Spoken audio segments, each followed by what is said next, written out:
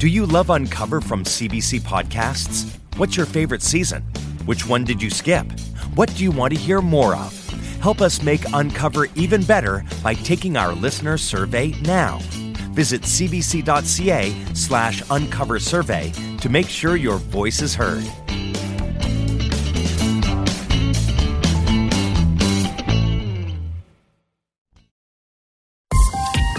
This is a CBC podcast. This episode contains descriptions of violence. Please take care. Hey, Evan. Yep. Count to 10. 1, 2, 3, 4, 5, 6, 7, 8, 9, 10. You good? Yep, that's great. Yeah. You said count to 12. You didn't say what language. Yeah. That's my friend Evan Mead. This tape is from a couple of summers ago. Evan's in his bedroom at his parents' house in a neighborhood just north of Toronto. He's getting ready to move out and live on his own for the first time. And I'm there too. Ellie, are you watching a monitor of everything you're seeing?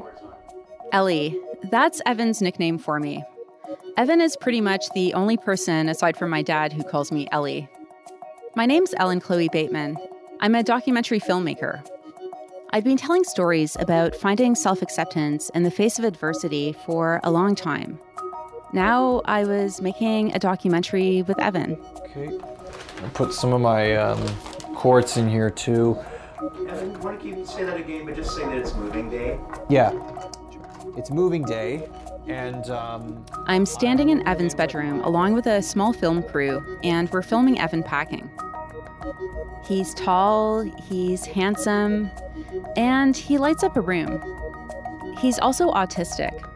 He has Asperger's. We're going to debunk all these stigmas and say, here's where your hope comes in. This is your spark of hope.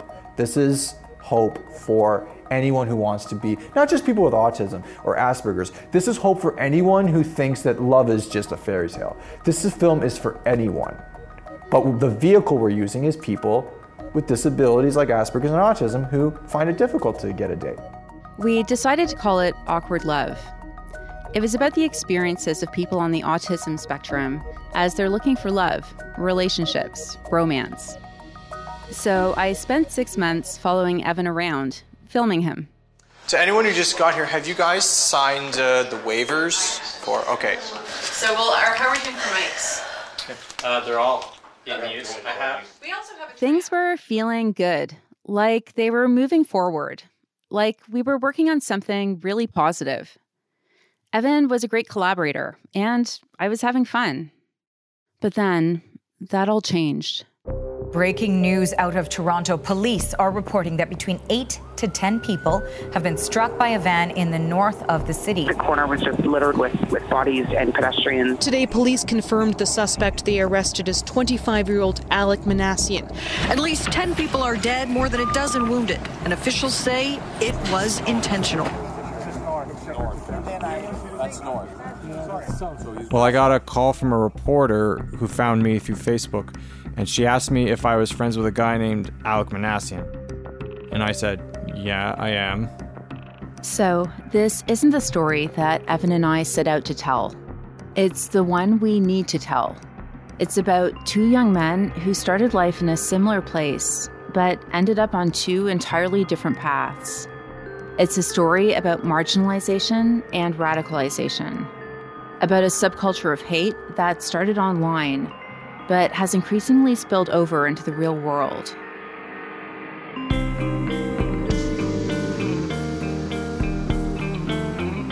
I'm Ellen Chloe Bateman. This is Boys Like Me.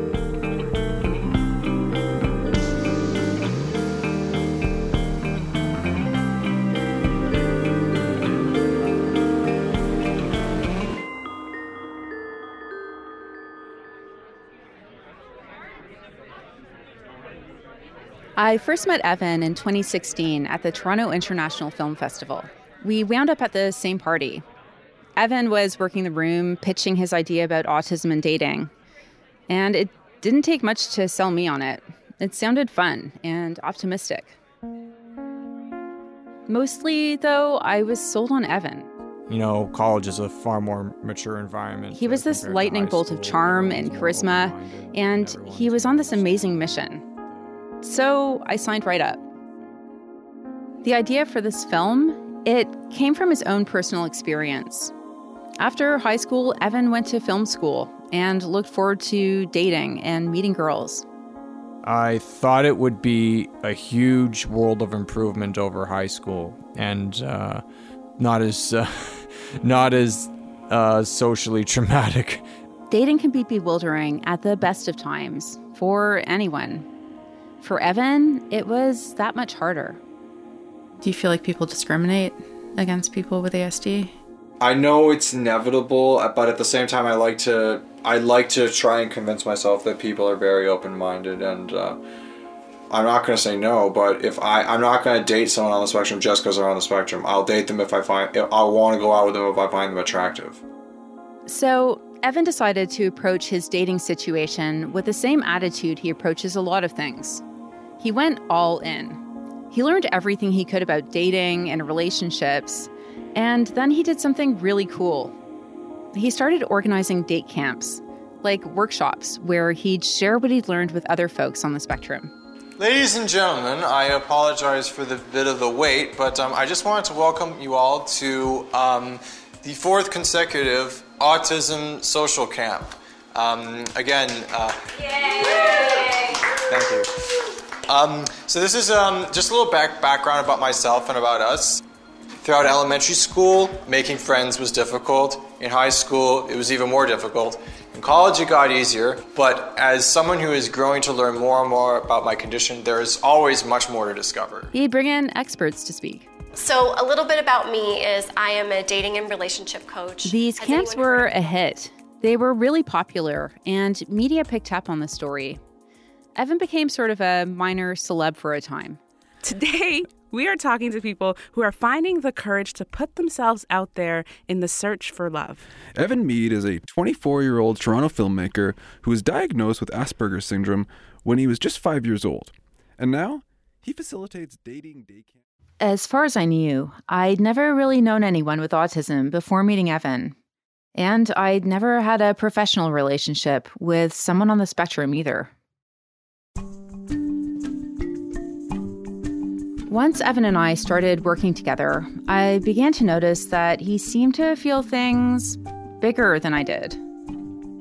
A common stereotype is that we're very emotionally guarded, but the reality is, we have amplified emotions, or I have amplified emotions at least. When I was a kid, if I got angry, I got really angry. If I was sad, I got really sad. If I was happy, I was euphoric. These were the kinds of things Evan wanted people to know about autism.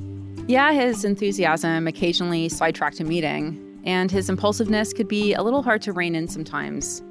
But I was constantly impressed by him. He's a great writer, and he's just fantastic with people. And that over-the-top enthusiasm of his, it helps him make good things happen. And that's sort of the magic ingredient in a good producer.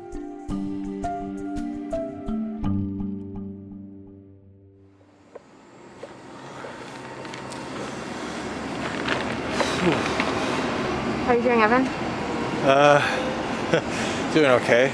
Sorry, I had to rush to catch this bus. Yeah, so we'll just go through some of the questions from the... Evan and I are sitting in a bus, headed north on Yonge Street. We're almost at our destination. Finch Station. Passengers may transfer to Viva and York Region Transit. Finch Station is the last stop on the Yonge Street subway line. It's a major hub for commuters.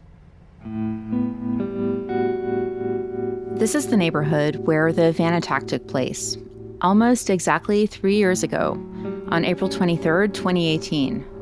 We're retracing Evan's steps that day. Can we get on this one? Both of these will take us to Finch, so it really doesn't matter. I don't really know the neighborhood, but Evan does. He grew up nearby. We're just south of Old Thornhill. Like a lot of areas in Toronto, North York's east and west sides are divided by Yonge Street. It's basically the backbone of the city, one of the main arterial routes into the downtown core. Back in 2018, while we were working on our film, Evan was picking up gigs as a freelance videographer. He spent a lot of time traveling back and forth between Finch Station and downtown. One of his clients was an organization called Mo Mondays. Mo Mondays hosts these open mic nights for folks who want to build their confidence in front of a crowd. Back then, Evan didn't have his own lighting kit. I needed to borrow a light from a friend, and we were going to meet at Finch Station to pick it up. The day of the attack, he comes out of the station and hears a siren. He doesn't think much of it at first. Yonge and Finch is a major intersection. There are always sirens here. But pretty quickly, it's clear something's going on. By the time my friend Mike came to drop off the light, I heard what had to have been like 20 sirens. And the fact that there were helicopters circling around the intersection, I'm like, something really big went down here. Evan gets the gear from his friend, says goodbye, and then heads back into the station, still not sure what's going on. Meanwhile, one subway stop south on Yonge, Tiffany Jeffkins is sitting outside with a friend and their 2 infant daughters. We decided to have lunch outdoors at Melasman Square. And because it was so beautiful, the square was packed. You know, it was kind of the first really nice day of spring. It was a beautiful day. It was one of the nicest days we've had. It was early spring and it was just glorious and everybody was out on the street. Kathy Riddell is out running errands, making her way south down Yonge Street. I know I'd gone to the bank at Finch and Yonge, and I was heading down to the library. I remember coming out of the bank and getting to Finch and Yonge, and really I don't remember anything after that. We laid out some picnic blankets, we took the girls out, and literally as we finished lunch, we stood up and we were chatting and heard a crash, and all we could hear were, you know, people screaming and yelling, and I distinctly remember hearing someone yell, "Stop that van." And we didn't even hear them coming because there's so much noise on Yonge. And it's the last thing you would expect is somebody barreling down the sidewalk at 50 kilometers an hour in a truck. You just would never have expected it, so I didn't hear it coming. The van strikes Kathy from behind. It throws her into a glass bus shelter. And as we turned around to look, we saw the van barreling down the sidewalk, less than 20 meters from where we were. At the time, Tiffany's working in critical care as a respiratory therapist. She's trained to help stabilize people in emergency situations. She tells her friend to watch the girls. And she said, "Of course, absolutely, do what you need to do." I grabbed my keys and I ran towards the first nearest victim and started doing CPR. People screaming, running by, a woman running by on her phone, screaming into it, which I can only describe as I think she was probably trying to describe the scene to EMS.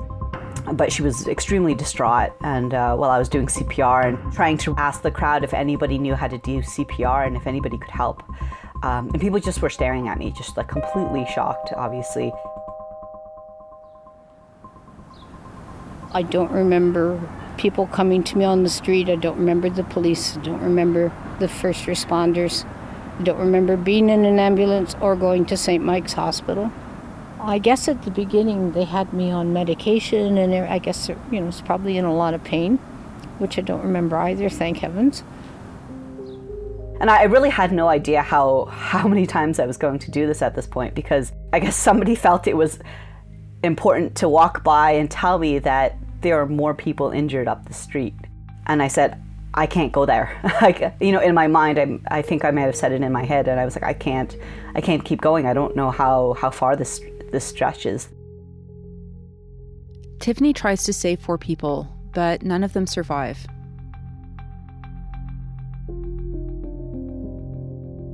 Back at Melasman Square, paramedics arrive. Police secure the area. There are blankets covering the bodies of victims for a 2-kilometer stretch. One of the busiest streets in the city is eerily silent. The Toronto van attack, as it's become known, killed 11 people and injured 15 others.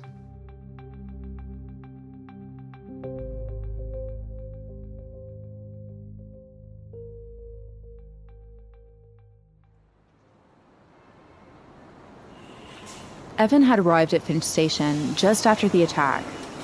24-hour news channels were playing everywhere. So by the time he catches a bus back home, he knows what's happened, though he doesn't know any details. Not yet. Hi, everyone. I was in the area of the attack, if that's what some people are calling it now, or incident at... Evan gets back home and notices people checking in on his social media feeds, letting friends and family know they're okay. So he decides to do the same. So I'm making this broadcast just to let you know that I'm safe, and just pray for those who have been affected by this horrible tragedy, because this is absolutely, just traumatizing. As I said, I'm kind of shaken up a little bit. So I'm going live just to let you know I'm okay, and that's all I wanted to say. Evan checks the time and realizes he has to head out again. As far as he knows, Mo Mondays is still happening, and he still needs to film it.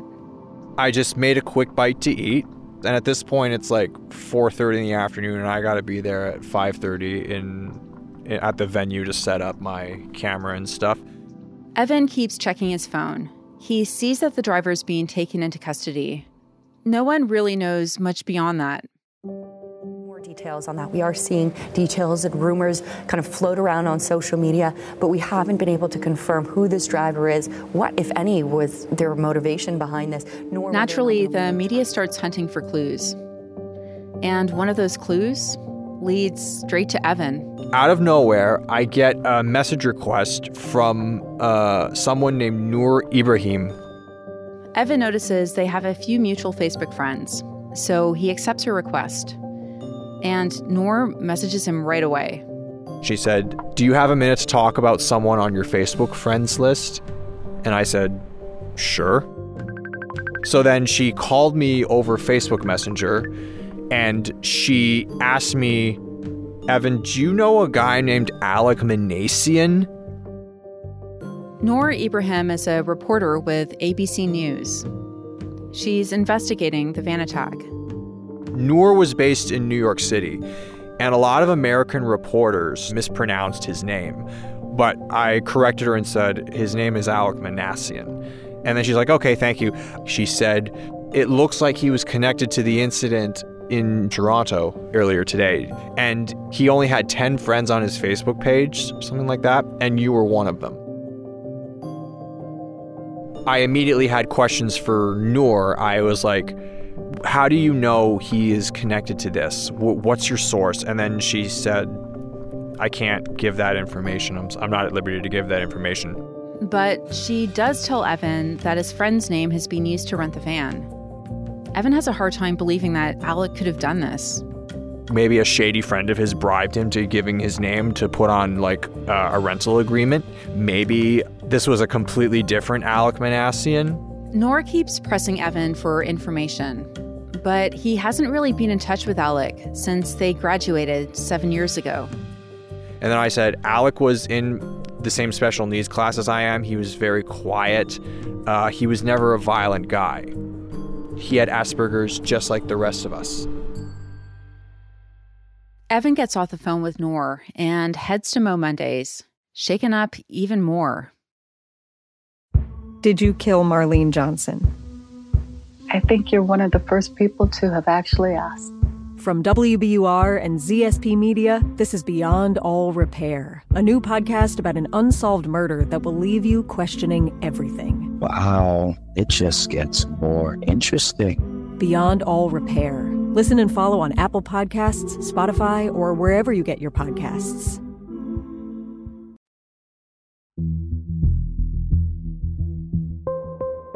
It's a big night for Evan. Aside from filming, he's going to be getting up on stage for the first time. April is an important month for him. So, for those of you who don't know, April is Autism Awareness Month. And we have a really special speaker. Evan hands camera duty over to a friend and notices he's missed a call. Noor calls me back and leaves a message saying, I can now confirm that Alec Manassian did drive the van, and he was arrested. Do you have anything you want to say? I just texted her back and said, no comment. our videographer, our beloved Evan Lee. Of all the crowds I speak to about this, you guys, I've never seen more awareness and appreciation, hopefully, for autism than I have in this crowd. So you should guys give yourself a hand for that. Evan's projecting a lot of confidence here, and it's really impressive considering this is his first time speaking in front of a crowd this big. His poise is even more impressive considering what he's just learned about the attack. So I gave my talk at Mo Mondays knowing that he was responsible for the van attack. I just knew I had a job to do. My job at Mo Mondays is to give a talk that was all about the positives of autism, knowing that a shitstorm of bad publicity for autism was on the way if Alec was really connected to the attack. And I will always love what I do as long as the people I love keep me grounded and passionate. Thank you for having me on your station.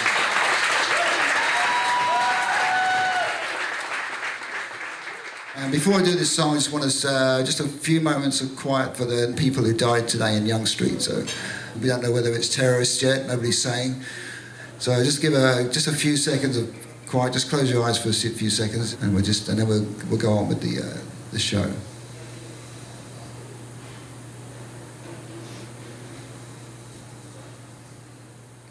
That was one of the most surreal moments of silence I had ever experienced in my entire life. It's different when you know the person who is responsible for a tragedy. It's very, very different when you know someone who killed people.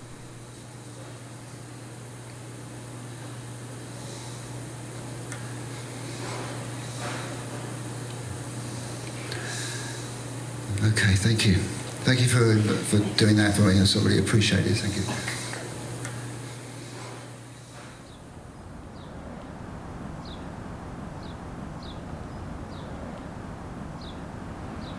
I guess we're fortunate he only got the number of people he did because the streets were full. Kathy Riddell was 67 at the time of the attack. She spent 2 months in hospital. I've had a hip replacement, a knee replacement, and a major wound. So I had treatment for about, 5 or 6 months to recover from that. So yeah, he did a lot of damage. I met Kathy at a park close to the scene of the attack. She insisted on walking to meet me, even though 3 years later, she still hasn't fully recovered. It's a long, slow process. And recognizing and admitting the psychological impact of it was the hardest part. It would take you to really dark places at times. There were times especially the first year, because it was extreme pain and extreme discomfort and a lot of frustration and still not truly knowing what had happened, that I wished he had just done a better job and ended it. I still have a ways to go, and I just assumed I was going to get there, and I'm kind of not so sure that I'm going to. And that's not an easy thing to accept. I'm going to keep trying. I have to keep trying. I can't give up. But it gets you down sometimes, realizing that the way you had thought your life was going to turn out isn't going to turn out that way. I spent April 23rd unpacking. My husband and I had just moved, and we were settling in. We just hooked up the TV, and the first thing we saw was news of the attack. It brought back memories. I have a lot of family in France, and you'll probably remember in the few years leading up to 2018, France experienced a wave of domestic terror attacks, including an eerily similar truck attack in Nice. It's awful, but calling my relatives to check in afterwards had become a thing that was, if not actually normal, then regular at least. Now, I was the one getting calls. Evan called me too the night of the attack. I didn't pick up though. I was overwhelmed with the move, with work, and I was pretty shaken up by what I had seen on the news. I remember exactly my message. It said, "Hey, Ellie, I hope you're doing okay. Listen, there was a van attack in Toronto. I have to talk to you about it. Please call me back." And you did, and I told you everything. He was shocked, and he was having trouble processing things. Evan and I started talking about the attack, and we've been having that conversation pretty much nonstop ever since. In the weeks that followed, he'd stopped talking to the media, but he was talking to me more than ever, opening up about his relationship with Alec Manassian. One of the things Evan eventually told me was that on the night of the attack, he'd been in touch with a group of guys he went to high school with, guys who were in the same special needs class, the same class as Alec. They were all watching the news and messaging one another. When Noor Ibrahim called Evan, she said that Alec only had a few friends on Facebook. Evan was already talking to those friends. On April 23rd at 5:09 p.m., someone in our group chat messages, "Hey, has everyone heard the news?" And then another guy replies, "About the van hitting those people? Yeah, I heard." Evan's reading me some of that conversation. "They've supposedly named a suspect. You guys are seeing that name, right? Somebody please tell me this is just a big coincidence." Another guy says, "I can't find the name. What's the name?" "Alec Manassian. No, I am not making any of that up." And then another guy responds, "The fuck?" Like with multiple question marks. Our friend says, "There has to be more than one person with that name." And then another guy comes and says, "Anyone else get a Facebook request from him a few weeks back, though?" I can't have been the only one who got a request from Alec. And then another guy says, I didn't accept the request. And then one guy says, "Yeah, I accepted a friend request." Have you talked to him at all in the last few years? Most of us had not spoken to him. Evan got a friend request from Alec around the same time as the rest of his friends, about a month before the attack. He and Alec messaged back and forth a bit. On March 11th, 2018, at 11:08 a.m., Alec says to me, "Hey man, how's it going? Long time no see." And then I replied, "Hey Alec, I'm great. How about you?" And then later that afternoon, he says, "I've been doing good. Things are going well. Just finishing up my last semester so I can finally get out of college. Then I can start looking for jobs. What have you been up to lately?" I responded later that evening, "That sounds cool. I've been into filmmaking over the past 5 years." Then he says, "Oh, that's cool. What kind of films have you been involved in lately?" I was a little stressed in my life at that time, so I didn't feel like talking to him about what I was up to, because my self-confidence was a little low, so I didn't really respond to him. It took you a while for you to tell me this too, right? I mean, you usually tell me everything, and you kept this from me for a while. I was worried about how would that make me look if someone found out that he was in conversation with me before he did what he did. I honestly, I don't know. I just feel like, I didn't want people knowing that he was talking to me. Do you feel shame for having known him? I felt more shock than I did shame. And the shock numbed my body when it occurred to me that I knew this guy for a long time. Have you ever felt guilty for not responding? Yep. I have felt guilty for not responding. Because like I said before, maybe if I did respond, I could have helped him. I could have unpacked what he was doing. But that's the thing. I had no earthly idea that he would do something so drastic. Because that wasn't him. That was so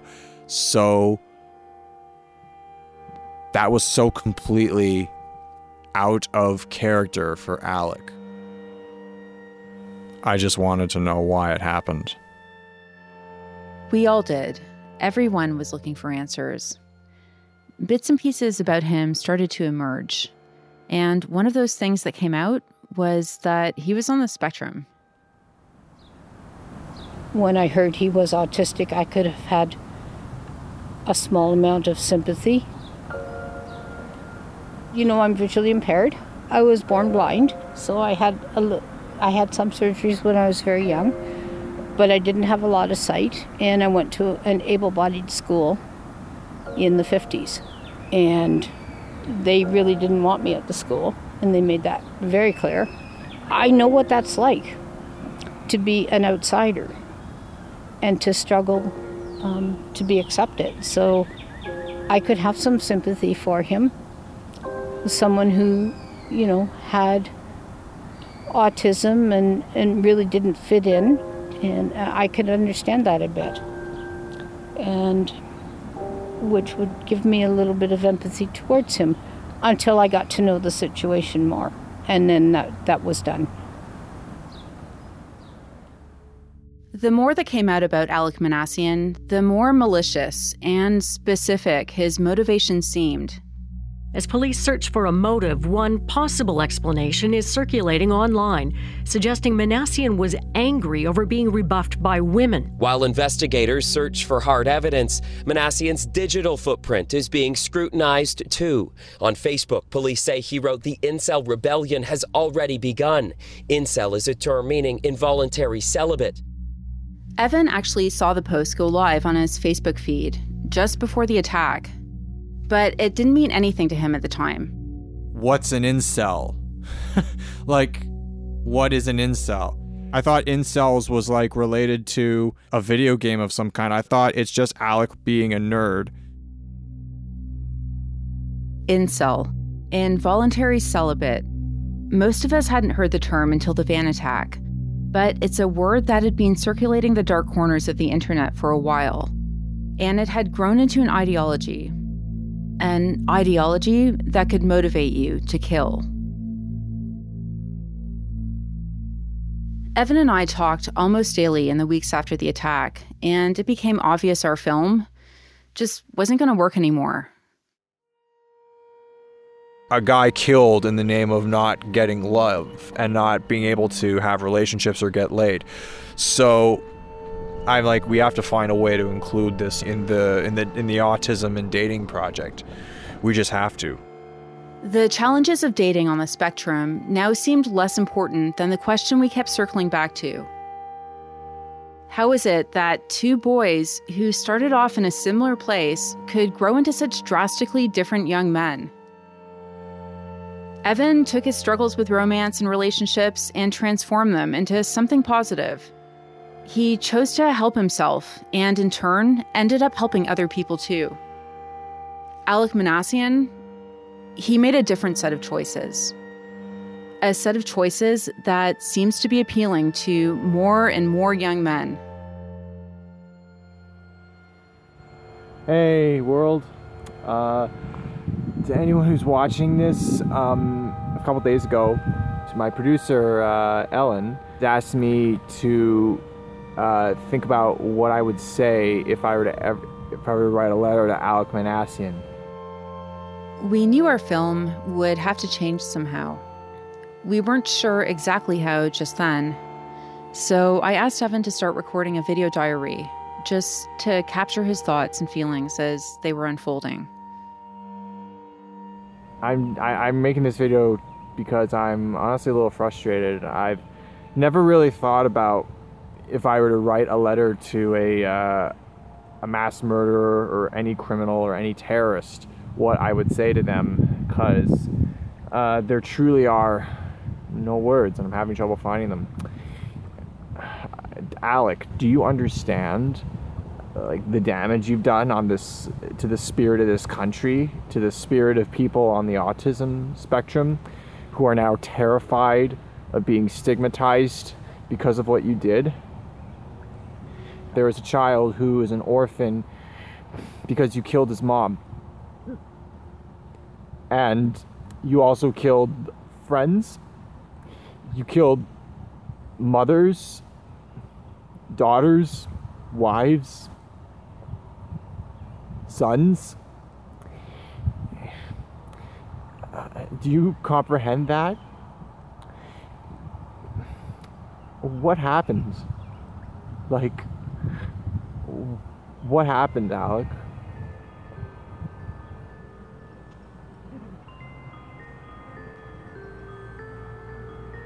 Because right now a lot of people hate you. A part of me hates you too.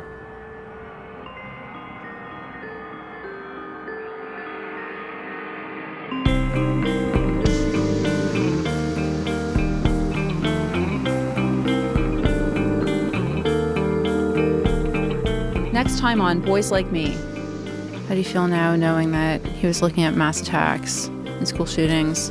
It makes my skin crawl, to be honest, to know that he wanted to do that to us.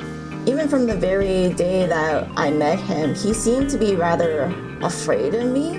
Now all there is to do is just understand what led him to do this. And that's been the question that's been kind of, on my mind for the past year. A special thanks to all of the survivors and residents of Willowdale who generously shared their stories with us. Boys Like Me was created by me, Ellen Chloe Bateman. The series is produced by me, Chris McEnroe, Scott Dobson, and Michael Catano. Michael Catano is our head writer. Additional writing by Scott Dobson. Additional production by Evan Mead. Eunice Kim is our associate producer.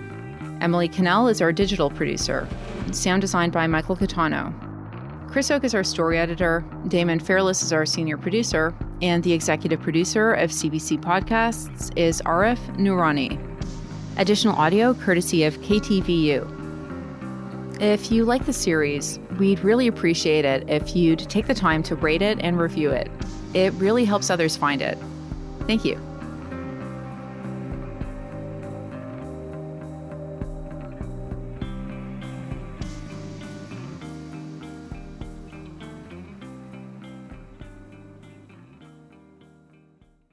For more CBC podcasts, go to cbc.ca/podcasts.